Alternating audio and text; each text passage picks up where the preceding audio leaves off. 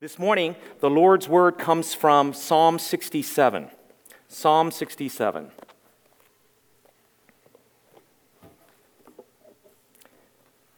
Psalm 67 is our text for this morning. Hear now the word of the Lord. To the choir master with stringed instruments, a psalm, a song. May God be gracious to us and bless us, and make his face to shine upon us, that your way may be known on earth, your saving power among all nations. Let the peoples praise you, O God. Let all the peoples praise you. Let the nations be glad and sing for joy, for you judge the peoples with equity and guide the nations upon earth. Let the peoples praise you, O God. Let all the peoples praise you. The earth has yielded its increase. God, our God, shall bless us. God shall bless us. Let all the ends of the earth fear him. Let's turn to the Lord in prayer. We are so grateful to be here, O Lord. Thank you for inviting your sons and daughters into your home so that we can meet you face to face and to lift up our praises and thanksgiving to you. Lord, we recognize and honestly confess we don't deserve to be here. Yet by only the merits of Christ Jesus our Lord, we stand before you with confidence. So we ask that, Lord, you speak to us directly. Allow us to experience your presence, to hear your voice, and to learn, not just in our minds, but into our hearts, all that you're trying to teach us. May those who are gathered here, who are simply inquiring, wanting to know you more, soften their hearts by the workings of your Spirit, so that they may come to know you and to understand the beauty of the merits of Christ Jesus our Lord, who clothes us with his righteousness. For we pray these things in the precious name of our Lord and Savior, Jesus Christ. Amen. Many of you are familiar with what churches do at the end of worship. Many times pastors come to the podium again and they raise their arms and they actually recite a benediction. A benediction is simply a prayer of blessing, a blessing given to the congregation of God on behalf of God by the pastor, and declaring them usually using words of Scripture. Now, growing up, we had a lot of discussions with my father, who happens to be a minister, who insisted that this is not a time when people should sneak out to get to the parking lot, but it's something that's essential to our worship. And as often is the case, we as children just simply ignored him, saying simply that these are prayers, important as they are, perhaps not more important than any other part of worship. Often is the case that when you grow up and when you think deeply about these things, your parents are right about certain things. And in this case, I think my father was right, that the prayer of blessing at the end of worship is an essential, perhaps the culminating element of our worship that you and I need to pay more attention to. So this morning I begin by just reminding us of the importance of benedictions. By saying benedictions remind us worshipers that God has the first word in worship and the last word in worship. You might have noticed that we began this worship with words of Scripture reminding us that God speaks to us and he is with us. And we will end our worship with the words of God, that he is the beginning and the end of our worship. Benedictions reinforce also the truth that God is the main message and the main messenger of our worship. That we not only have people standing here who stand in for God, but that the words that we declare are about God, and essentially in this act of celebration, God is the one speaking to us. He is the message and the one who delivers that message. Benedictions also declare the reign of God, that he indeed rules over us as a present reality, as well as a promise of the future. This is a present reality, what God has done for us in Christ Jesus, but it's not only for now and here, but it's a promise with us even as we depart from this place. That's the promise that God's place in your lives will continue, not only during worship as if that this is the only extraordinary place of God's presence, but that indeed God's presence will be with you wherever you go. And the final thing we can say about benedictions is that benedictions remind the church of the blessings received, of her blessing, as well as her mission. That indeed the life of worship doesn't end when the benedictions come to a close, but the life of worship only begins. We are launched with this prayer into the world so that we may become a living witness for Christ Jesus our Lord. It declares without hesitation to whom we belong and to where we are sent, reminding us of the blessed state that we are in so that we may be ready for the world. You may be wondering, why are we even talking about benedictions at this point? Well, you may be familiar with many pastors who actually deliver benedictions, usually using the words found in our text this morning. Psalm 67 echoes the words of the benediction, and in these words, we are reminded of our blessings, your blessings and mine, and the responsibility to bless in grateful response. That's our goal this morning. As we think about being blessed here, perhaps many of you are familiar with these words. These words recorded here are the words usually used by pastors to bless the congregation on behalf of God, and these are actually taken from Numbers chapter 6, spoken by Aaron, the high priest, and often referred to as the Aaronic blessings. And in chapter 6 of Numbers, we see these words delivered to his people by God through the lips of Aaron when he says, "The Lord bless you and keep you. The Lord make his face to shine upon you and be gracious to you. The Lord lift up his countenance upon you and give you peace, both now and forevermore," is what often pastors say. Psalm 67 echoes these words. As the introduction indicates, it's a song. And whenever this song is sung, many who hear and participate cannot help but to be drawn back to those times when God blessed his people with these words. And so here, the hearers cannot help but to remember the salvation given to them by God, the journey that was accomplished because of the blessings of God, as well as the promise God gives to his people. And it's these words of blessing that we want to hover over for some time, asking ourselves the question, what do these words teach us? Well, the first, and perhaps most obvious, is the understanding that blessings come from God. Blessings come from the Lord. God is the creator and redeemer, and he is the one from whom all blessings flow. Notice what he says, "May God be gracious to you. May God bless you. And may God make his face to be known on earth."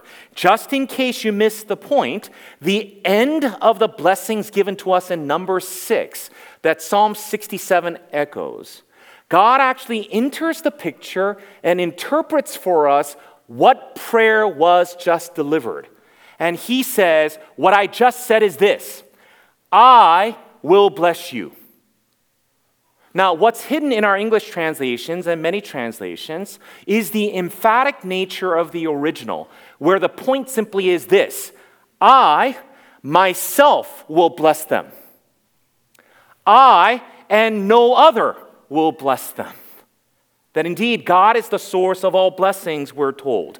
The reason why this is repeated so often, and perhaps you can ask the question as well, why is this emphasized so much? Perhaps it's because our natural tendency to look for blessings in all the wrong places. Indeed, Israelites were like that. The Israelites often sought blessings from other nations instead of going before the Lord. This often led to worshiping of the idols of the nations instead of worshiping the one and true God. It meant making golden calves instead of devoting themselves to worship before God. And perhaps many of us here this morning are guilty of the same, looking for blessings where no true blessing can actually be found. Whether in relationships and families, financial security, our status before the eyes of the world, the accolades and adulations that come from many around us, our educations and the letters behind our name, our successes, whatever those things may be, we desire to feel blessed from having and owning these things without recognizing that they are mere illusions.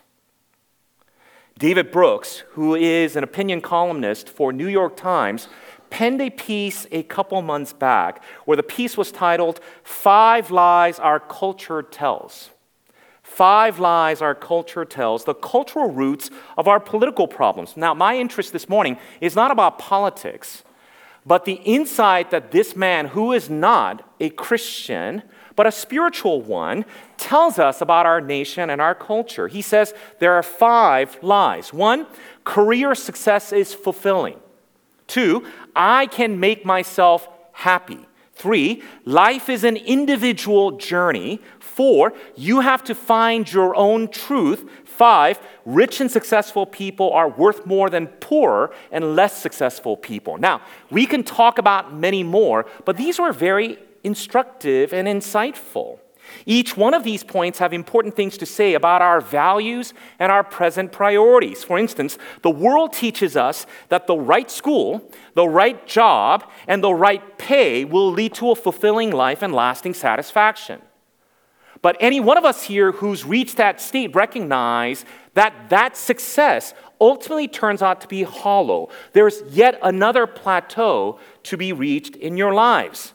As Brooks says, this is a lie, and no success ever feels fulfilling. But what intrigued me here and what struck me was how the middle 3 that he mentioned, perhaps all of them in some ways, were lies about oneself. I can make myself happy. A lie about self-sufficiency. Life is an individual journey. A lie about one's freedom and desire to eradicate any allegiances or any communities. You have to find your own truth. A lie about every individual that his or her belief is the ultimate reality that we must actually adhere to. They're all about us, me, myself, and I. No wonder a book was written about a decade ago talking about the millennials and all generations, to be honest, simply saying the generation me is the state of our country as well as our culture. This is why we need the reminder, as the Israelites received the reminder as well, that as James 1:17 says, every good gift and every perfect gift is from above, coming down from the Father of lights. God is the source of our blessing. But the second thing we ought to remember is that this blessing we speak of this morning, blessedness, is actually about knowing God. Blessedness is about knowing God. True blessing comes from a face-to-face relationship with God, experiencing His presence and favor. True blessing is about knowing God face-to-face and experiencing His presence and His favor. You may recall that Aaron's blessings begin with the words, "The Lord bless you and keep you," a promise of God to provide for our daily needs when daily needs were hard to come by. And so when he says in verse 6, "The earth has yielded its increase, God, it is our God, He shall bless us," there is an embedded promise that the Lord will provide for our daily needs. Yet, the focus of our text is really not about our daily provisions. The focus of the Lord's blessing in Psalm 67 are found in these words, "May God be gracious to us and make His face to shine upon us." To make His face to shine upon us. True blessing is knowing God face to face. The image of God, having God's face shine upon us, is the one that the psalmist focuses on this morning. Do you know what I mean by faces shining? Faces beaming toward us? The best example I can give is when our children were young. My kids are now 14 and 12. So when I come home from work, they don't stir. They don't move at all.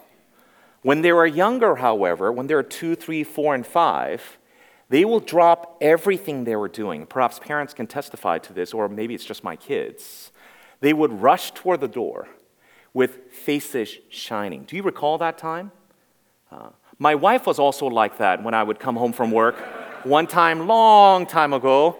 That hasn't happened for some time. But you know what I mean by this, right? When the face beams because they're so glad to see you. The essence of biblical blessing is to have the Lord delight in us so much that it is as if his face shines whenever he sees us. It is as if his face beams when he sees us. Blessing is not primarily our faces shining at beholding the beauties of God in nature or things around us, or beholding them in our hands in a tangible way, simply saying, "Oh, I am so blessed," because we possess whatever we think that fill-in-the-blank moment might bring. No, true blessing that Scripture speaks of is when God delights in seeing his children, and he beams when he sees his sons and daughters. This is why the Scripture, in telling us about our relationship with God, reminds us of the intimacy of that relationship. So, for instance, when we speak of, in Genesis 5, Enoch's relationship with God, it simply summarizes by saying, Enoch walked with God.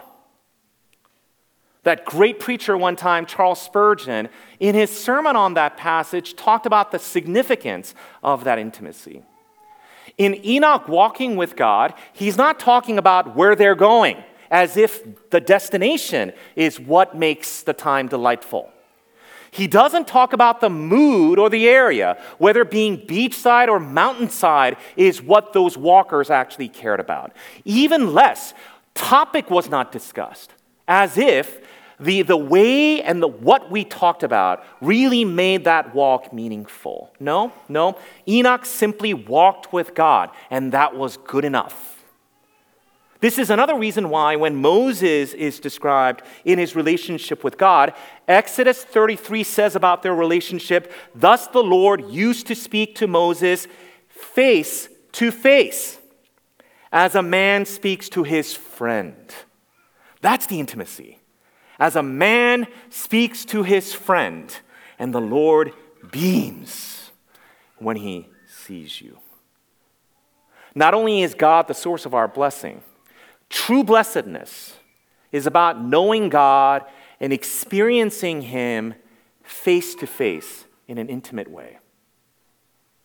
But this is where we run into problems. What makes this blessing truly amazing is that we were once undeserving of this blessing. Friends, our sins got in the way. In beholding the holiness of God, Isaiah proclaims in Isaiah 6, "Woe is me, for I am lost. For I am a man of unclean lips, and I dwell in the midst of a people of unclean lips. For my eyes have seen the King, the Lord of hosts, and his perfection was such that here Isaiah concludes that God was angry with him. He cannot be otherwise because of our sins. In Romans, Paul described our conditions apart from Christ Jesus as weak, ungodly, sinners upon whom came the wrath of God. I realize that this is difficult for some of us here to hear. In a generation where most of us simply say of ourselves, we're not that bad, we're not perfect, we're not that bad, we don't fully come to recognize the Scripture's teaching not only about the sins with which we were born, the sins that we commit on a regular and daily basis, and the pollution and the rebellion in which you and I exist each and every single day. Instead of his face shining upon us, we should face the full force of his wrath and his anger in a just and deserved way. But Jesus. Jesus is the embodiment, as you remember, the perfect Son. And God himself said of him in Luke, "He is my beloved Son." And he says, "With you I am well pleased. He deserved the full attention and the beaming and shining of his Father in heaven. Yet, we know that he shouldered our sins and our failures. We know that he endured the mockery and chastisement of the soldiers. He faced abandonment and ridicule from the very people for whom he came. Yet, all this humiliation pales in comparison to the abandonment of his Father, who turned his face away, as that hymn says, when his son hung upon that cross. You remember what the Son said. Hanging upon that cross, he simply yelled out loud, my God, why have you forsaken me?" It was a moment of abandonment and forsaking by the Father toward his Son whom he loved. And here, Paul, looking at what took place, explained it this way when he says in Galatians 3, Christ redeemed us from the curse of the law by becoming a curse for us. He hung upon that tree, bearing the burdens of our sins, and became a curse, with the Father turning his face away from his Son. What Jesus endured on the cross was the exact opposite of the blessings recorded for us in Psalm 67. God did not shine upon him. God did not continue to promise blessings upon him. He was bruised for our iniquity. Jesus was broken for our sins. He was abandoned for our faithlessness. He was cursed for our blessing. This exchange, Paul understood well. And the way he remembers it is by explaining it in 5:21 of 2 Corinthians, for our sake, God made Jesus his Son to be sin, who knew no sin, so that in Jesus we might become the righteousness of God. It's the great exchange, isn't it? The cross we ought to bear, he bore for us. And because of Jesus, we now are receiving God's blessings that we do not deserve. We do not deserve.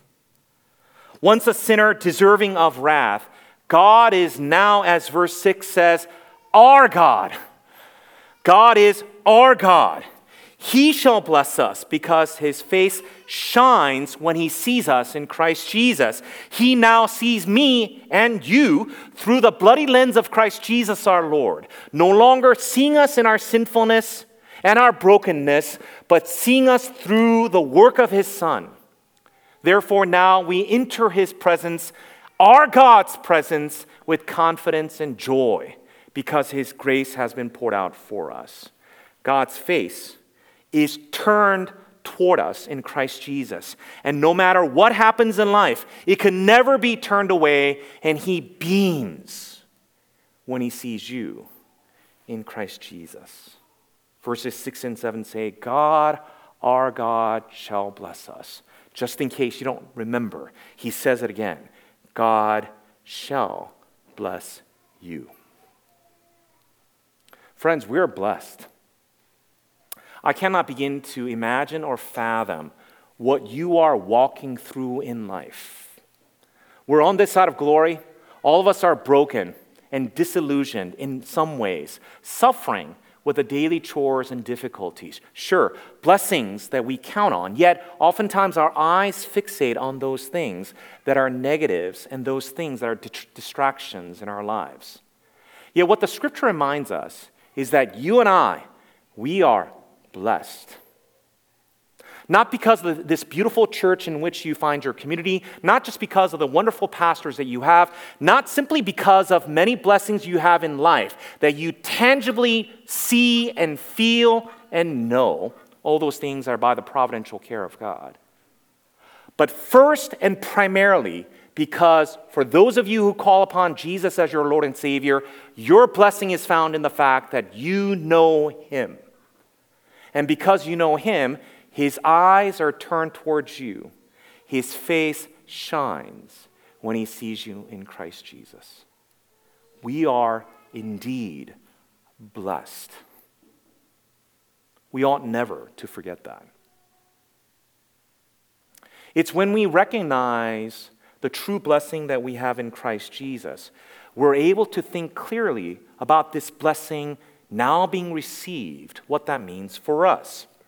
The psalmist is clear that being blessed comes with a purpose. Verse 2 begins with a purpose clause when he says, that your way may be known on earth, your saving power among all nations, he said. Surrounded by blessings, the core of the psalm is the refrain of verses 3 to 5. Verses 3 and 5 repeat the exact same words. Notice what it says. Let the peoples praise you, O God. Let all the peoples praise you. In the middle of this twice repeated call for praise is this refrain when he says, let the nations be glad. Those are words, remember, used by John Piper to write his book on missions? Taken from here.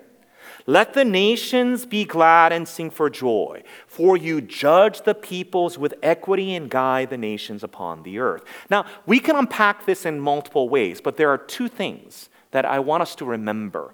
What blessed people should be like.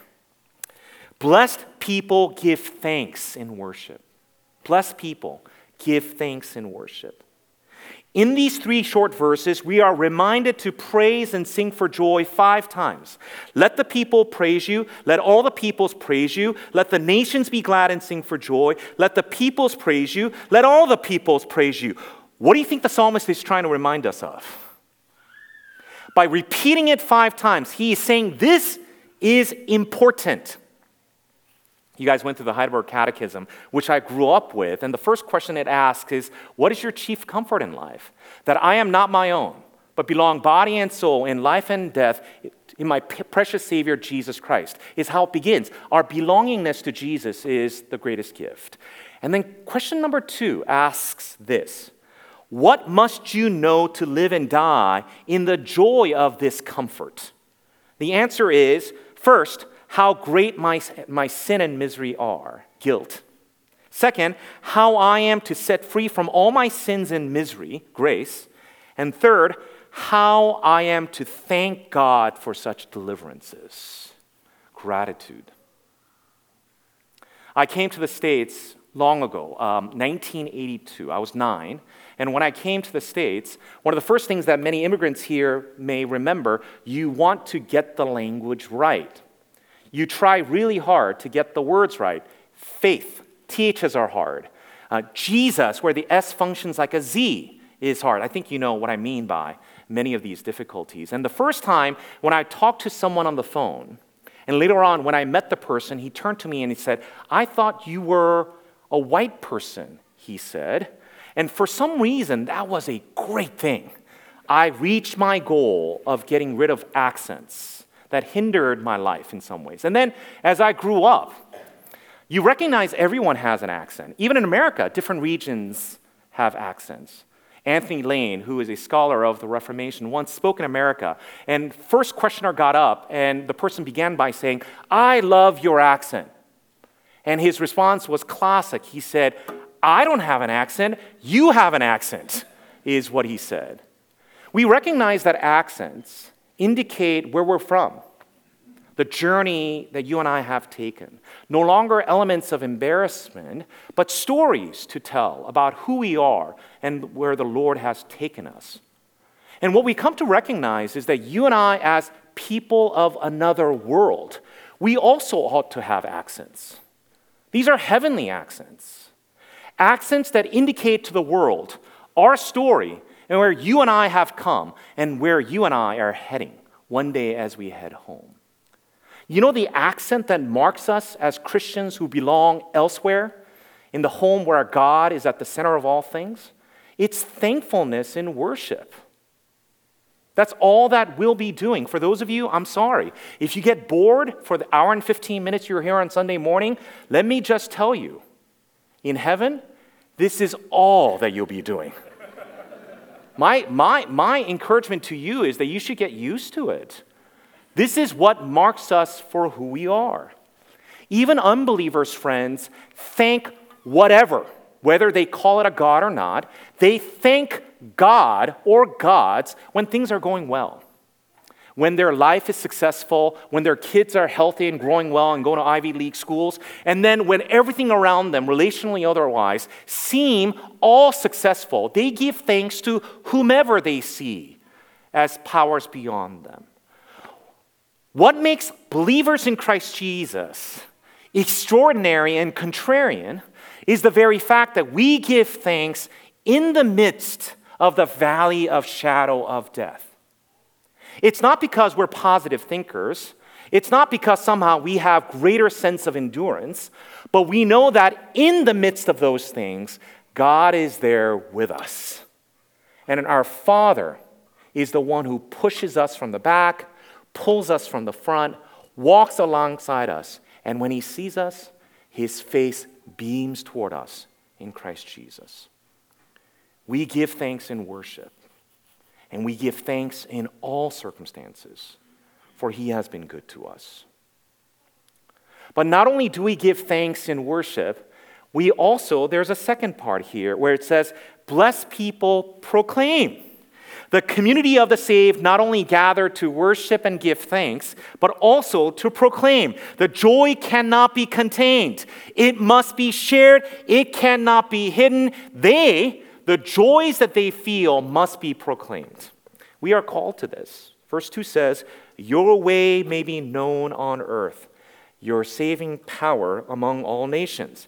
There are no boundaries. The psalmist repeats all peoples and all nations, ending with the call, let all the ends of the earth fear him, he says. It's intriguing, right? That what he calls us to do in gratitude is not only lift up worship and thankfulness, but he wants us to go out and proclaim.